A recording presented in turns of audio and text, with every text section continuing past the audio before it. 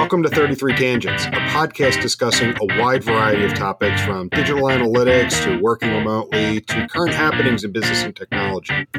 Your hosts, Jason Thompson, John Narang, and myself, Jim Driscoll, all live in different areas of the world, but work together in the same company. Our regular day-to-day conversations often go off in various directions, and the goal of this podcast is to share our ideas and find new ways to engage with others.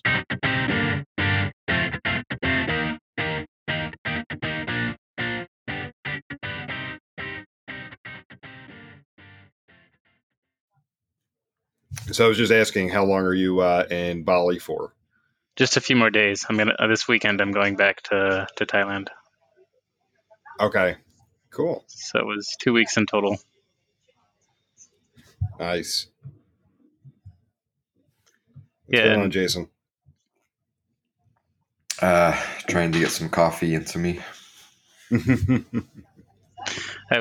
Jason, I was telling Jim before you joined. It's funny because I'm in the co-working space now, and there's it's 10 o'clock at night here, and it's exceedingly busy. It was kind of amusing to me because I'm usually working kind of alone at night, and like it's just everyone on phone calls and all in different languages. It's kind of cool. It's crazy. So people are like actively working or hanging out or collaborate? What's going on? Oops. Sorry, you cut out. I was just saying, so people are actively working or kind of hanging out, collaborating? Oh, no, the people that are here now are all actively working. Interesting. I wonder if they're working for like companies more Western based, and so they're aligning their time like you, or it's just the people different time shifts. The people that are now, not necessarily in America, but a lot of Europe. There's a lot of different languages going on, but I'm guessing it's not coming over my mic. That is awesome. Yeah, it's pretty cool. It's very motivating. We're not alone. No, we're not. I get hit up a lot. I think, we did a few content pieces, and it seems to be like a magnet for people talking remote, wanting to work remote, having products to support remote. So there's definitely a larger community there than I realized. Yeah, actually, since we're on a podcast, I would love to plug the place I'm at, the co-working space in Ubud, Bali, called Ubud. Hub in Ubud is what it stands for, but it's just like one of the, by far, I would say probably the best co-working space I've ever been to. Just such a community is built around it, and they really kind of know how to run it. They just passed their 5 years in service, and it was the first co-working space in Bali, and kind of was one of the ones that really kickstarted the whole digital nomad movement. So they really focus on that, and they have. It's interesting because a lot of the co-working places I've been to before have catered a lot to. It's like some travelers, but it's usually more local freelancers. Whereas here, because of the location, it's almost 100% people that are just constantly traveling, like the real nomadic type people. So because of that, they have like a lot of services and events really geared towards getting people like onboarded into the community, onboarded into the city, the culture, everything. So it's been quite a treat to be out here. That's great. Man, 5 years, that's a pretty good run. I've always had a lot of interest in the whole co-working thing, and I just don't know enough about it to know how it works. The numbers seem really hard to make it work, especially if you're going to do it right and offer a lot of services. But it sounds like they've found a way to make it work and at least be sustainable. Yeah, no, I could definitely talk to you a whole nother hour on all the stuff they're doing with the community. It's really fascinating. Awesome. Yeah, we should have that conversation later. All right. So, and I think John being in a co-working space in Bali kind of is a good segue, or it's a good preface to what I'd like to talk about today. And they're two different things, but they're related in the fact that they take a good amount of discipline to manage. And these are things that I see many of those that are classified as information workers have to deal with. The first is the concept of being always on. And to be honest with you, this is nothing new. This is something that's been around for at a minimum 15 years, if not more. Um, it's the concept of you're always accessible, or at least people assume you're always accessible via your phone or email or a messaging platform such as Slack. And it's kind of funny because when I describe what I do for work to people and then I work from a home office, the response I usually get from them is, I couldn't do that. I don't have the discipline to focus on my work. Everything else would take away from me being able to do my work. And in response to that, I usually come back and say, well, for me, the problem is not being able to not focus on work, but it's the ability to shut down at the end of the day. When the day is over, turning off the laptop and actually shutting down email, shutting down Slack and walking away from it, and also shutting down my mind and not thinking about, okay, I'll tackle this tomorrow when I got that, or, oh, I just have this great idea. Let me just jump back in and finish this. I'm definitely one that falls into the trap of being always on. The second piece is distractions, and distractions can take multiple forms. It could be the latest email that comes into your inbox while you're working on something else. Or if you're working from a home office, it's the pile of laundry upstairs and you're thinking, well, I could just take a couple minutes and, get that in the wash. Whatever it is, distractions, are all over the place. And just with, the ability to shut down at the end of the day, the ability to manage those distractions. And in fact, a distraction could be trying to record a podcast while 3 or 4 other people are taking phone calls in the same space that you're in. Keeping the discipline to focus on what you're working on and not just jump at the most recent shiny object that's come into view. So that was a lot of information to start with, but some really good stuff for us to dissect over the next 35, 40 minutes. So who'd like to kick us off? So I'll start with the always on because I think that I have an interesting experience of the polar extremes. And I'm going to date myself a little bit here, but I very clearly remember the year was 1999. And I remember my boss saying to me, "Hey, the company wants to buy you and pay for a cell phone." And I'm like, "Nope, nope, I'm not interested. I don't want to be contacted. I don't want you to be able to reach me whenever, when I'm here, I'm here. When I'm gone, I'm gone." And so when I started out my career, I was very much on the opposite side where I rejected any possible thing that would make it easier for me to be always on. And I rejected that for a long time. But now I think I'm to the extreme opposite where I don't know that I have good feedback or things to offer as far as not being always on, because I think it's something that I kind of suffer from where I'm in that always on mentality. I can be laying down, relaxing, just trying to watch something on TV, clear my mind. I've got my phone right next to me and I'm checking it and an email comes through and I'm like, oh, I got to run back in the office and jump on that and look at that. And so, that's something that is a real struggle for me, is that concept of just always being on. I know John has some probably good ideas on how to shut down from that, and it's something that I very much need to work on. So it's interesting for me, kind of just taking a step back and over my career, watching me go from one extreme to another, and would really love to find that middle ground Yeah, somewhere. I definitely used to be the person that was always on all the time, but I will say nowadays I'm definitely not always on.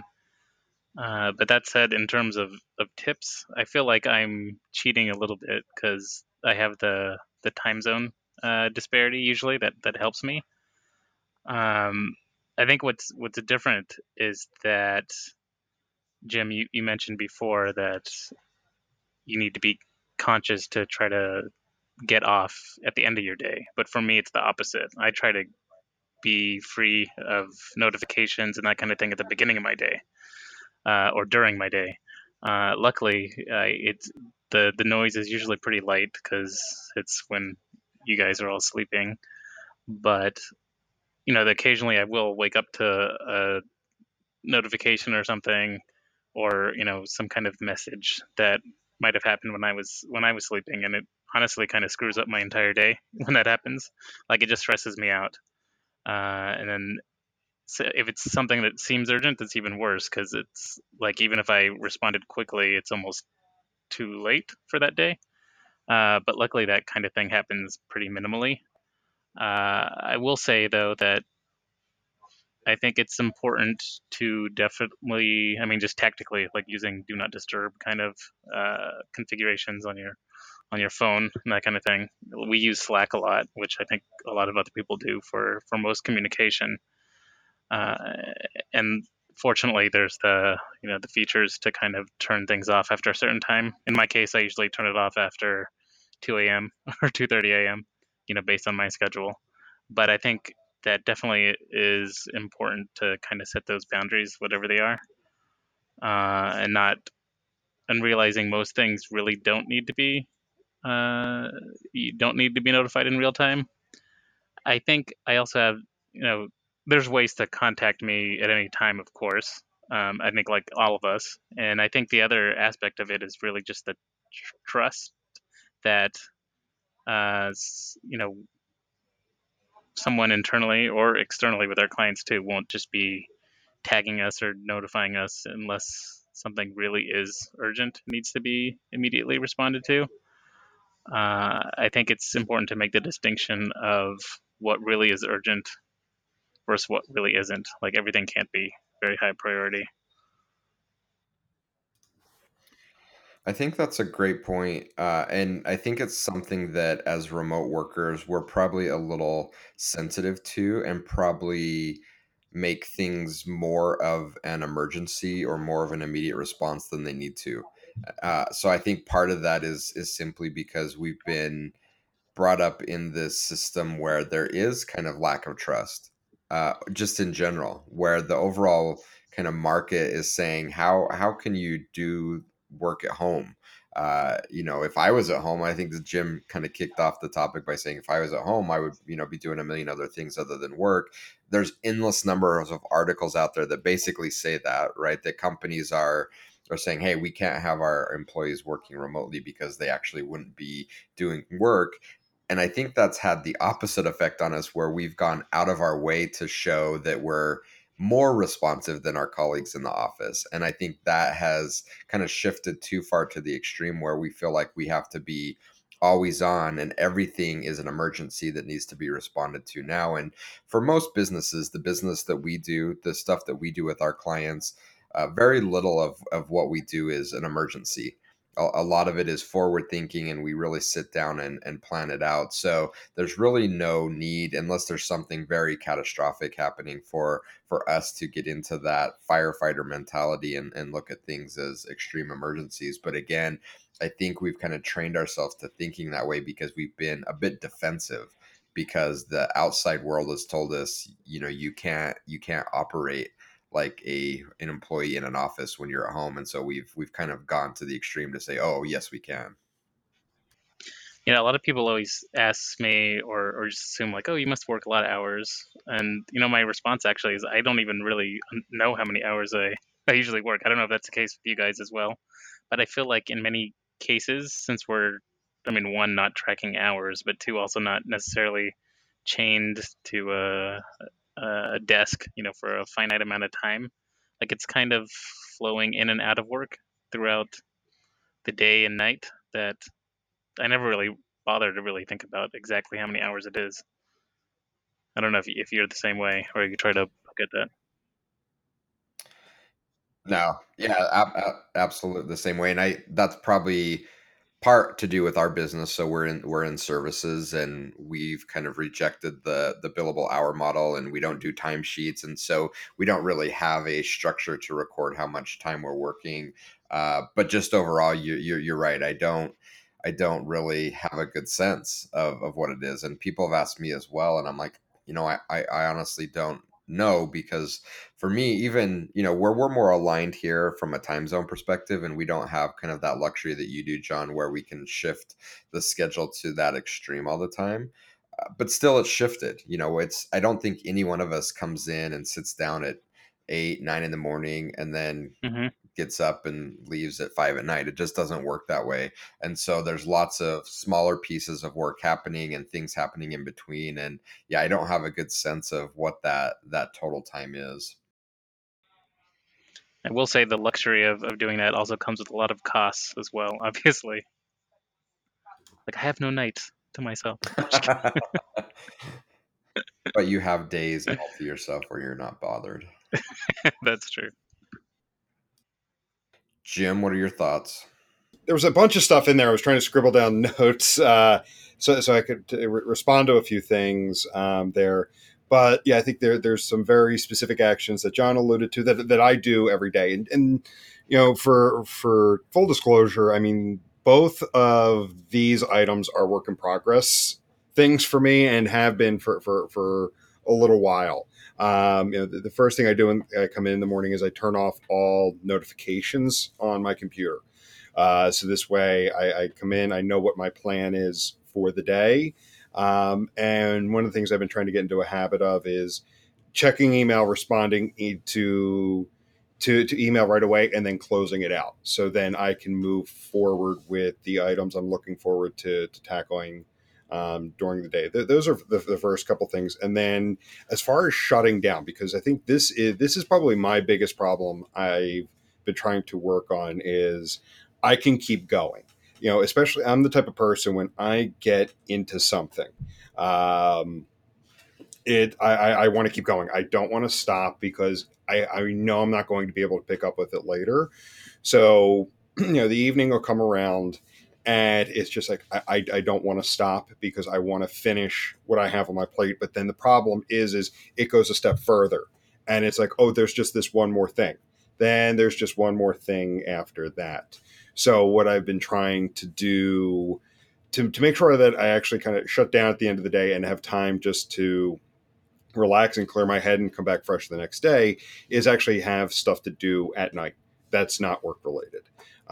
Whether it's just something as simple of, instead of cutting the grass at 10 a.m. on a Saturday, cut it in the evening. So it's like, okay, I have something else to go do. And that for me, yard work, believe it or not, is kind of like one of those like Zen things that actually helps decompress. So like little tricks there. How do your neighbors feel about that?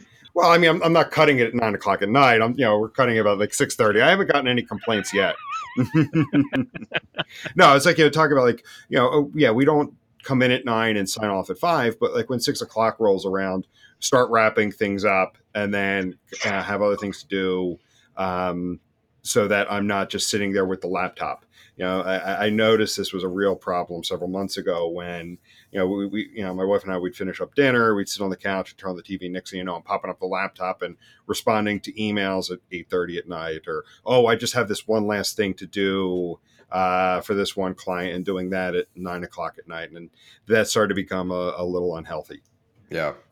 I think you hit on an important topic that we could probably spend a little bit of time discussing. And I don't know if we've discussed this on other episodes where we were talking about our remote setups, but I think it's maybe worth revisiting. And that is, what can we do within our setup to avoid distractions? And you hit on an important point, and I think you said something about, I come in and I turn off notifications. So I didn't really set out to create a sterile environment to work in, but I've kind of been evaluating what times I feel the most productive and what times I don't. And I've kind of made a mental note of what my setup looks like. And for me, the notifications were hugely distracting. So when I feel the most when I feel the most focused and I'm doing my best work, the common themes are, I make sure that my notifications are muted. So, oh, a tweet came in, I need to go check out what so and so is talking about. Or, oh, I see a 1 or a 2 in my inbox, I better go see what those emails are. Or, I got a notification popped up in Facebook. It's amazing, that one notification, even if you don't go click on it, the fact that you notice it and start thinking about it, I wonder who emailed me, or I wonder what that update is. You've all of a sudden lost that continuity, and even though you didn't fully context switch, you have to an extent. It's going to take you some time to get back to where you were.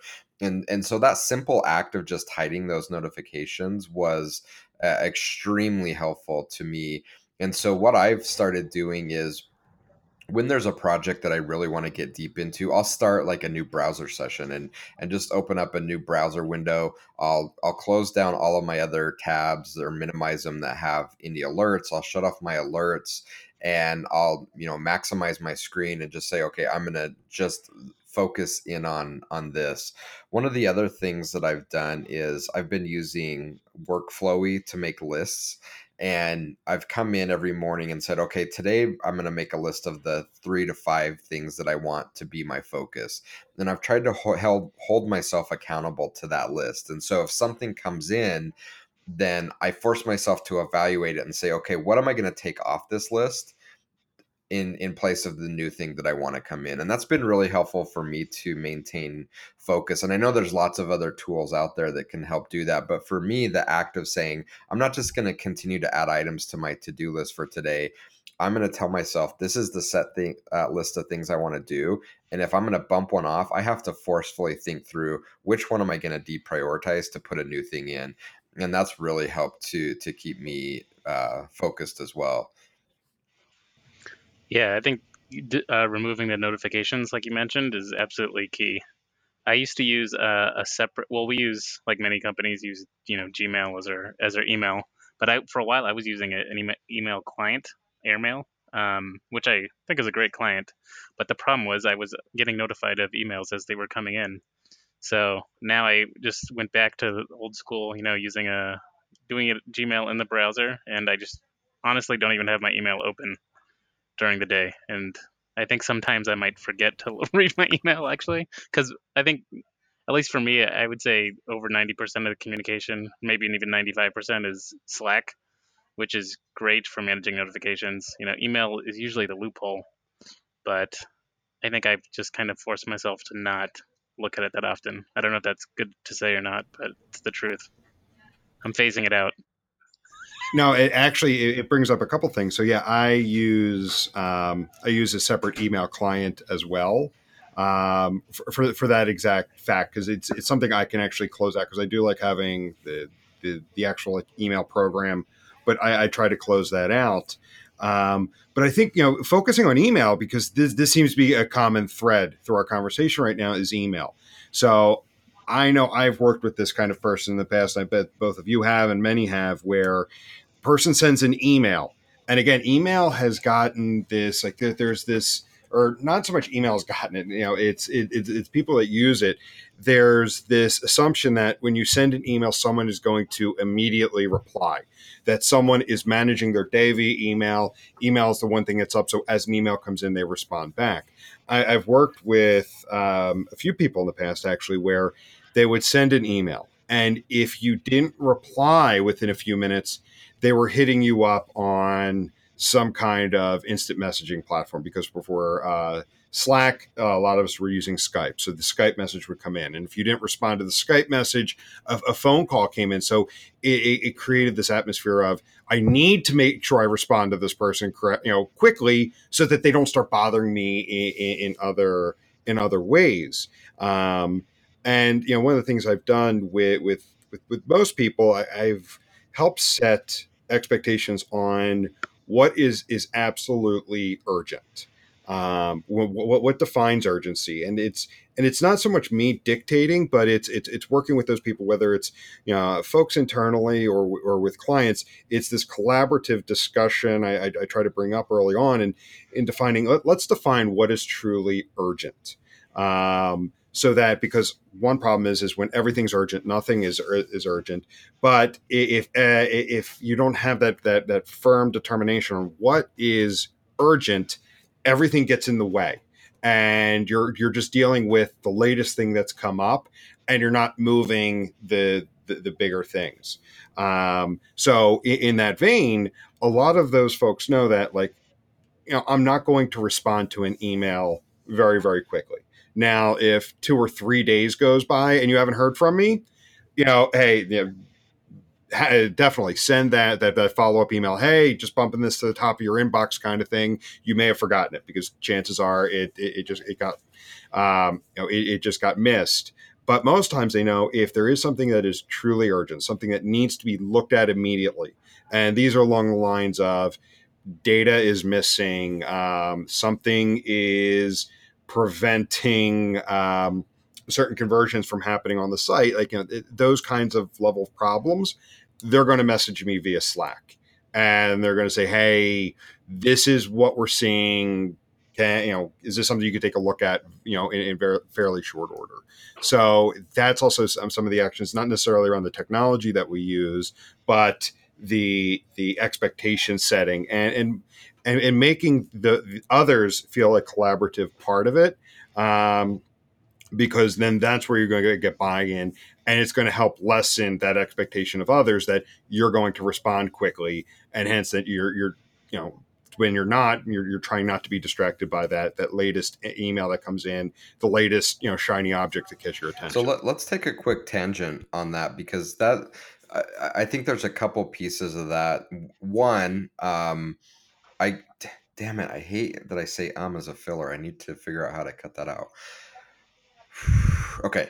So I get very irritated when people don't reply to my emails. So maybe I'm part of the problem. My expectation is that if I email someone, that I hear back within 24 hours. So I expect to hear back the next day. So not necessarily immediately, but I expect to hear back fairly quickly. And I'm not expecting an answer, but I'm expecting hey, I received your communication. This is what it looks like. I'll be able to get back to you X. Otherwise, I feel it's like it's in a black hole. Did they see it? Are they looking at it? What is an appropriate time to expect some kind of feedback? So maybe I have a misset expectation that 24 hours is realistic. Maybe it's longer than that. So that's number one. And then number two, as someone working remotely, how do we proactively help set that? So if we're working with a client or a vendor or even internally, is it something that we should be a little bit more forceful as far as stating, hey, this is how I operate? When you email, here's kind of how I work, and you should expect to hear back X, and this is how it works. Is it important to set that expectation up front, or does that something that just happens organically, and then over time people just accept a certain way of how that works? I don't know if this is the politically correct answer, but I actually try to never set the precedent to reply to email really quickly. That seems to work. Is that bad? No, I mean that's kind of what I'm trying to figure out what the right set is. So you're saying it's less of you kind of saying this is how it operates, and you've just kind of put yourself in a certain um, way of operating, and it sets the precedent on its own, and you've kind of kept yourself to that, and it sets the expectations fairly Right. reasonably with the people that you work I with. mean, that said, though, I think it works in our case because we do have that other medium of that open line of communication, which is Slack. Like with all of our clients, we're lucky enough to have like a Slack, channel or team set up to kind of communicate directly. And I think when we push that as more of the primary channel, then I mean that's organically what happens. And for most of my work, I would say email is really more for deliverables and not really active threads. But maybe I'm just fortunate with the work that I've been a part of. Do you actually have active work threads in email outside of Slack or other I do. mediums? I do. So a lot of the work that I do is uh, pre-client work. So Mm, a lot of fair. sales work, a lot of work with our partners, uh, people that I don't have direct access to through a Slack channel. So yeah, I think for me, a lot of my communications still go through email. Should have a pre-sales Slack channel. Just kidding. That would be interesting. That'd be an experiment. That would be something. Yeah, I mean, I definitely still have, some situations where active conversations are held via email.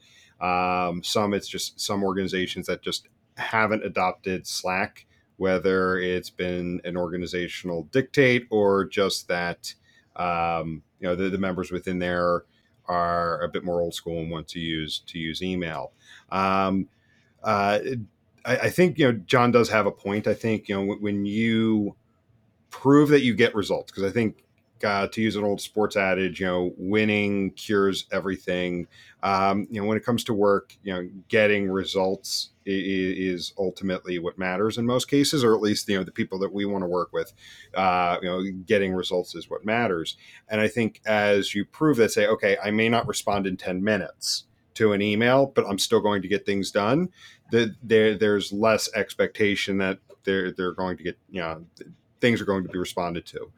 But I think there is also a bit of the conversation to be had as you build rapport with clients, with internal folks, with people in general. As you build rapport, you don't necessarily come in heavy-handed and say, this is the way I operate, but you subtly set the expectation.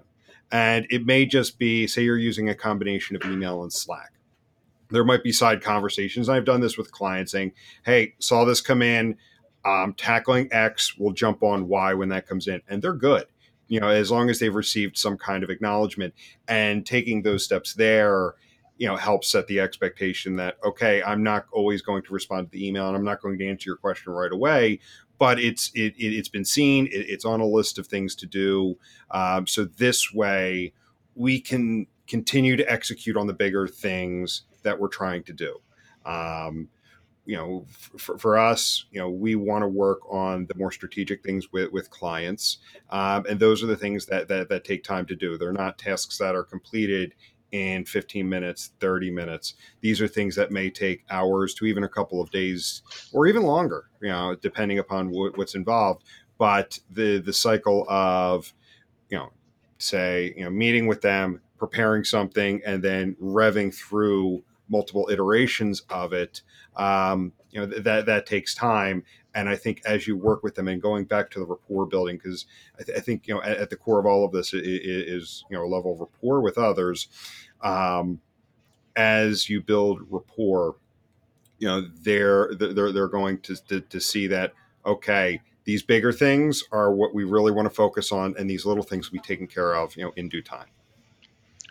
Yeah, agreed. So can we quickly go back to the always on, because I think we've arrived at an interesting intersection, and John forced me to think about it as he asked, well, what kind of conversations are you having through email? So one of the biggest challenges that I have working on the sales side is working with companies that one of their primary objections is the remote aspect.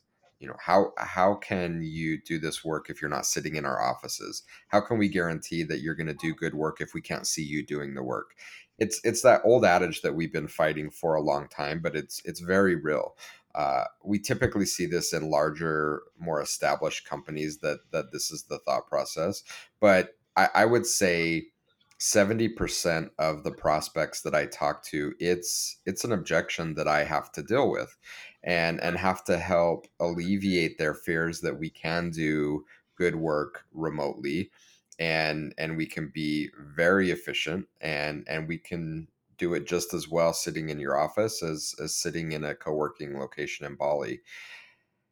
However, how do we then align that with the way that we work? So I think John brought up a good point. It's like, look, we're going to set the precedent as, we're not going to jump on everything. And to an extreme, that's kind of the opposite of what the fears are of these people and these companies that I'm talking to. So one, I think it's probably representative of where our brand sits in the market. I obviously within a small group of companies that have worked with us or heard about us, that fear isn't there because we've proofed it out through execution and delivery. But in the larger marketplace, there isn't a globally accepted, 33 sticks, they deliver and they work remotely, it just works. And so we have to alleviate that fear that if I can't see you working, you're probably not working. So as I try to balance those conversations on the sales side, how do we alleviate their fears? In the long run, I think we are very effective doing that because as John or Jim pointed out, it's through delivery and through actually doing the work and delivering high value services. But up front, how do we alleviate that fear? Is it setting expectations? how do we handle that? Each of you have taken on clients that have maybe had differing degrees of anxiety around working remotely. Is it something that you've addressed up front? Is it something you've just had a comfort level with, saying, I know it's going to be a little uneasy for the first couple weeks or months until they get it, but once it clicks, it's going to click? I'm interested in your thoughts on that. My thoughts, I don't know if I can directly respond to everything you just brought up, but I feel like it all evens out in a way. Like, even though technically there might be a little bit more of a lag because we are remote. I mean, I don't think it's been anything that's ever been detrimental. And, in the long run, I think we're actually more efficient than most people they have sitting within the office because we don't have a lot of other office distractions in the way. And I know that was kind of the second part of what Jim wanted to bring up as well.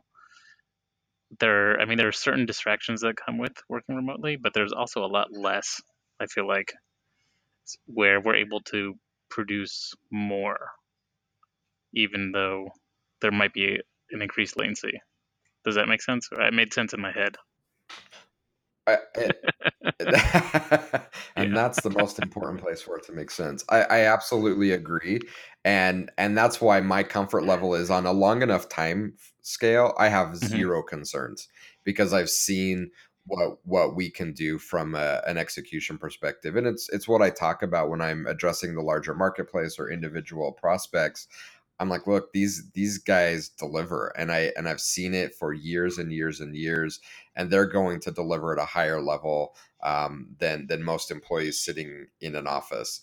And that's not to say that it should be necessarily compared, because it's different. We're not full-time employees. We're brought in to work on very specific strategic things for our clients. But when we're doing that work, it's highly focused, even though we've talked about all these different distractions and things that we have to deal with. Overall, it's highly focused, highly efficient, and we're able to produce a high value in a shorter period of time. So I have no fears of that once it's engaged. It's that upfront piece. So it's before we engage and it's right after we engage. That's the uneasy part for me, because I know that so many people and so many companies just have this deep fear that if I can't see you working, I just don't know how I can manage We that. should send them one of the many books or studies on this subject.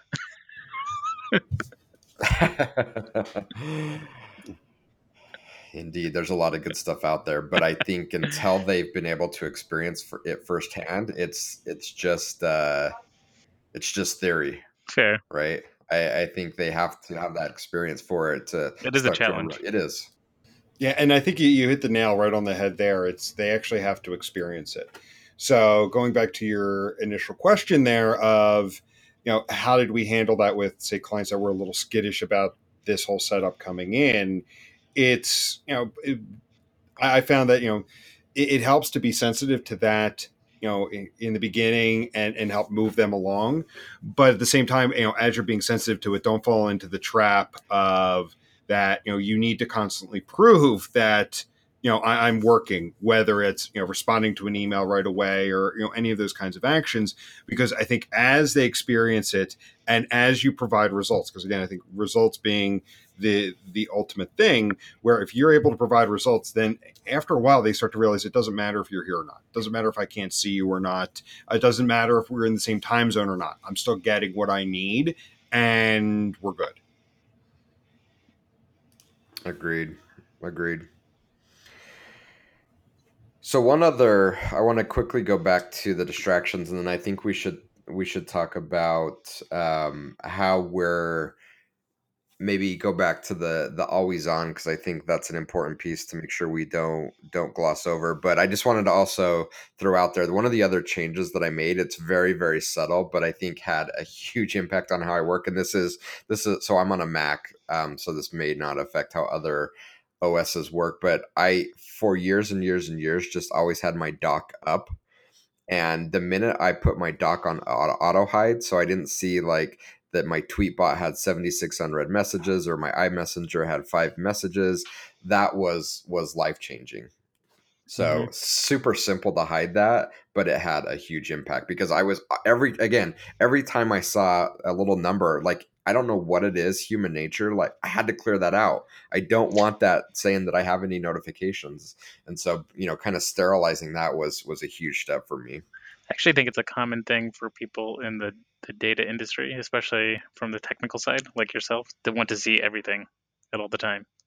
All the data, all the right in front of your eyes. But I think, yeah, like you said, It's so hard. it's that fact is very distracting, It is, and I'm just looking. and sometimes I'm just looking. you can't focus with You it. can't, and I'm just looking at my setup right now. I brought up my browser, and I have two Gmail windows open up because I too use just the Gmail web app for work. I also have my personal Gmail up. I have Facebook up. I have LinkedIn up, and then down in my dock, I have Slack, I have Skype, I have Tweetbot, I have my iMessenger. Um, it's just so much, and I can see how it just can become easily overwhelming just responding to every new alert that comes in. And similarly, we've cleaned up many analytics dashboards that also had way too much data for the same reason and too much more simplified views. Jim, put that down as a topic of conversation because I have many thoughts on that.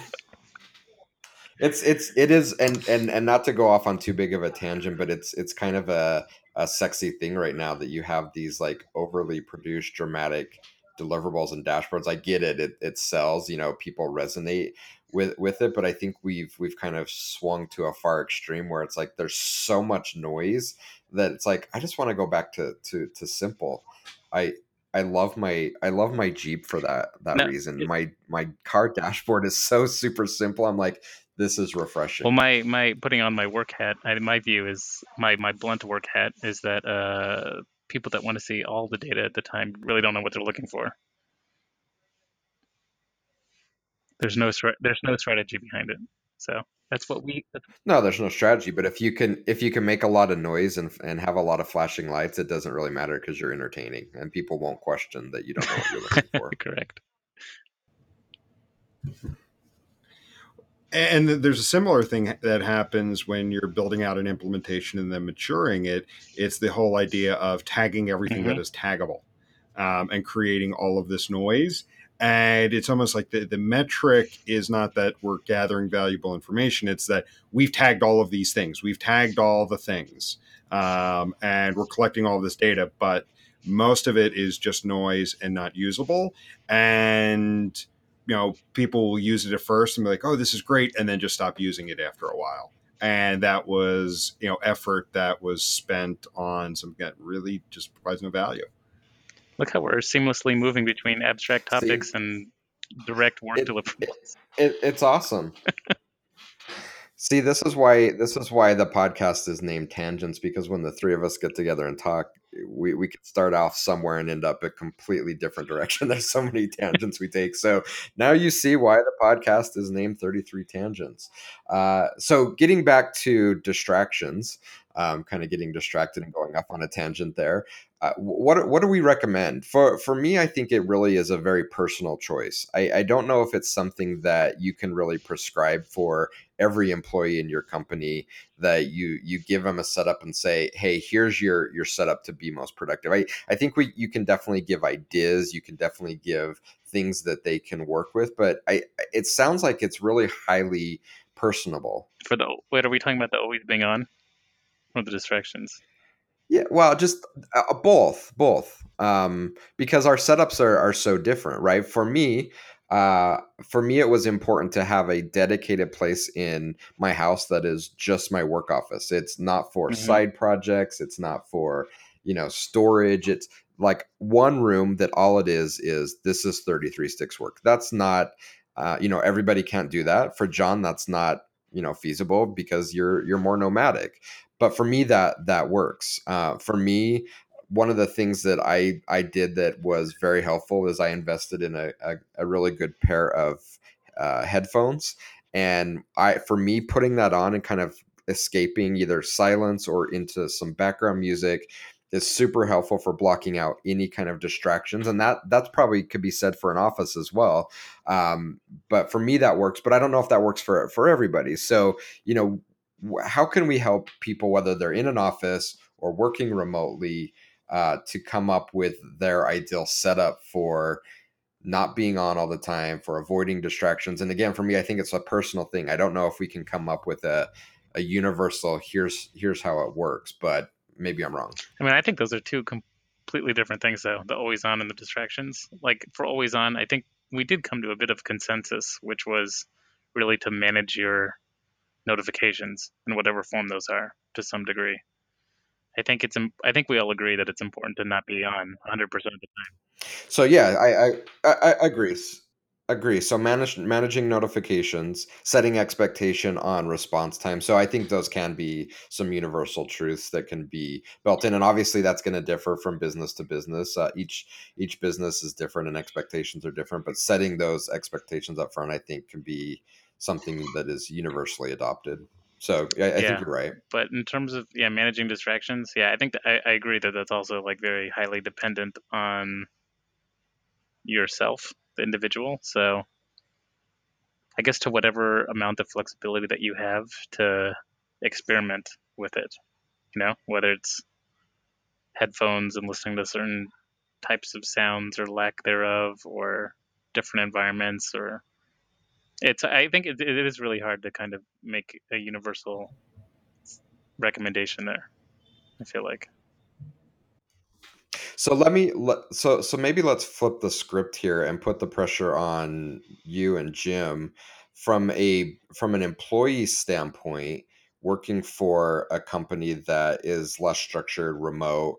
What are your expectations of the company? So as you're going to work for a new company, what are your expectations as far as how do I operate in this environment? How am I going to be successful, either from a setup standpoint or from a communication standpoint around, am I doing what I'm supposed to be doing from a work output standpoint? Does that make sense?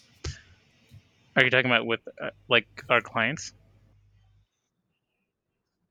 No, I'm talking about coming to work at 33.6. So we've hired John. It may be a different environment than you worked in before. What is your expectation of the company starting to say, "Hey John, this is kind of how we work. We're remote and here's some things you should know." I think we've probably done it organically, but maybe it's something that needs a bit more thought, or for other companies that are working with remote employees from an employee perspective, what's the expectation as you onboard, as far as how can I be successful working remote? We've talked about all of our personal approaches, but do employees and should employees have expectations of the companies they go to work for to help maybe make them more successful, more comfortable in that environment? In my case, when I started, I distinctly remember everyone saying that we have no expectations really of how you work, but just care about kind of the execution.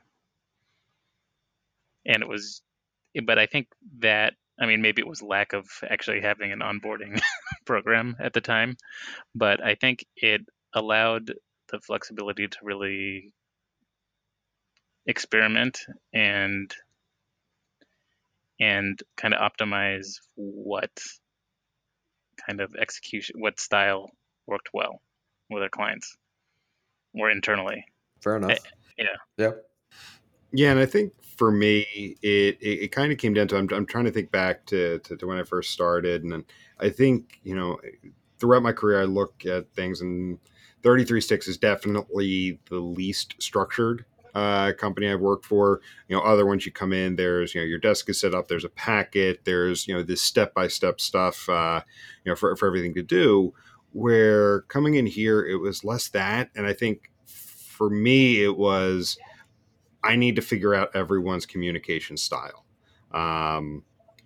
and figuring out, um, you know, and I'm stuttering here, but it comes back to just the communication style, and what to expect from everyone. Because like you don't like I didn't want it to be like, okay, I send out a message, I'm expecting an immediate response, because I know for me, that bothers me when people are like expecting an immediate response, especially if I'm in the middle of something.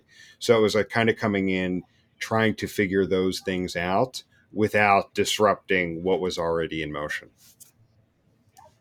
Yeah, no, I think that's good. So I think we've had some really good discussion during this episode. I don't know that we really solved anything per se, but I think hopefully we've given people a lot to think about. I think oftentimes just being forced to examine your setup and how you operate often can highlight some very small changes that can be made. But maybe let's wrap it up with going around and giving, I guess, our number one tip, both from a stay always connected perspective and from a distraction perspective that has helped us the most. John, do you want to start up with you on the spot? Well, for me, the always on one is easy, and it's to not always be on. That's my main tip there. So to force yourself to be off. By I guess the other to expand on that a little bit, it's to kind of push all your communication as much as possible into systems that can be managed. So that's away from email for me, because that's kind of unmanageable. But Slack, things like that, you can manage when you get notified. In terms of distractions, it's really just, for me, that one is really just experimenting as much as possible to find uh, the right kind of setup that works for you, whether it's the time of day, if you have that luxury, um, the environment that you're in, the standing, sitting, all those things. I considered variables at the beginning and took a while to kind of figure out. But now I have like a really good picture in my mind what really works for me to kind of be more focused. But it is kind of it's a constant uh, challenge to learn that. It's a constantly evolving thing, I think, for me. It is, yeah, for sure. For me, I would say from a distraction standpoint, the biggest thing for me is creating a clean environment. And so for me, that is when I know I want to work on a project that's going to take several hours, it's putting the phone away, it's closing browser tabs, it's putting do not disturb on. It's really important for me to not have any of those potential alerts. And it's not going to be completely sterile, but getting it as clean as possible for me has helped to focus the most.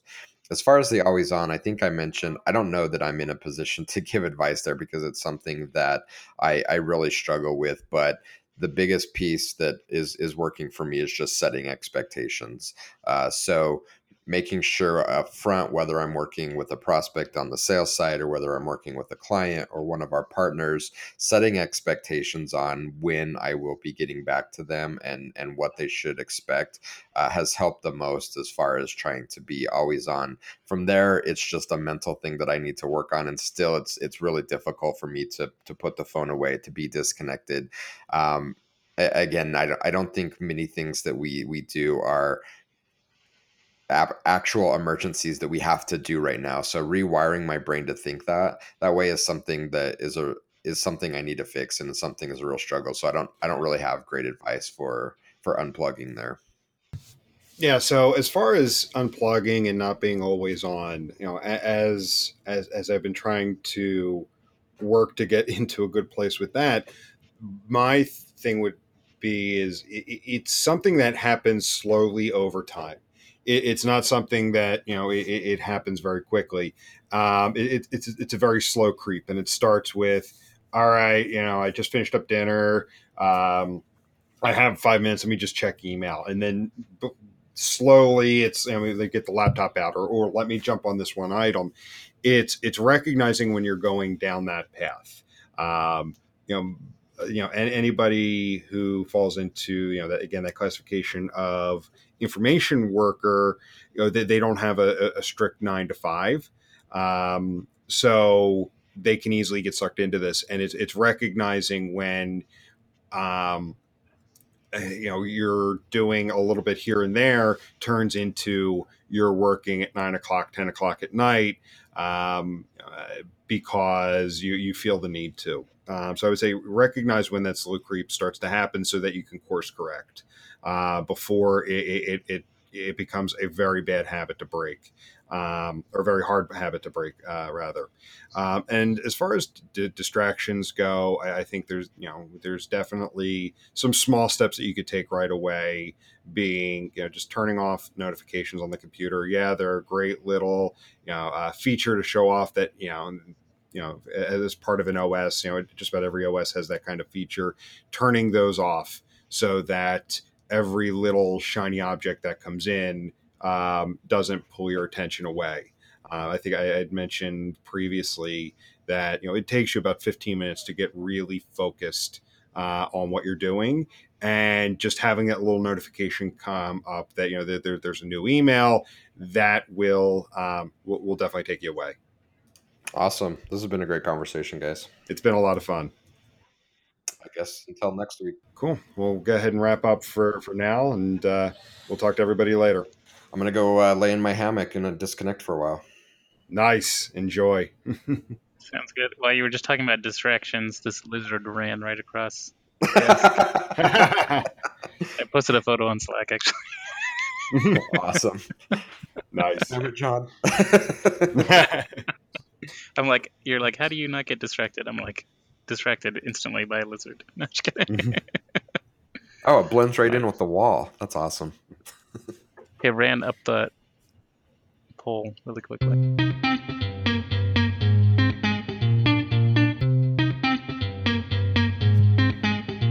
Thank you for listening to this week's episode. We hope you enjoyed it.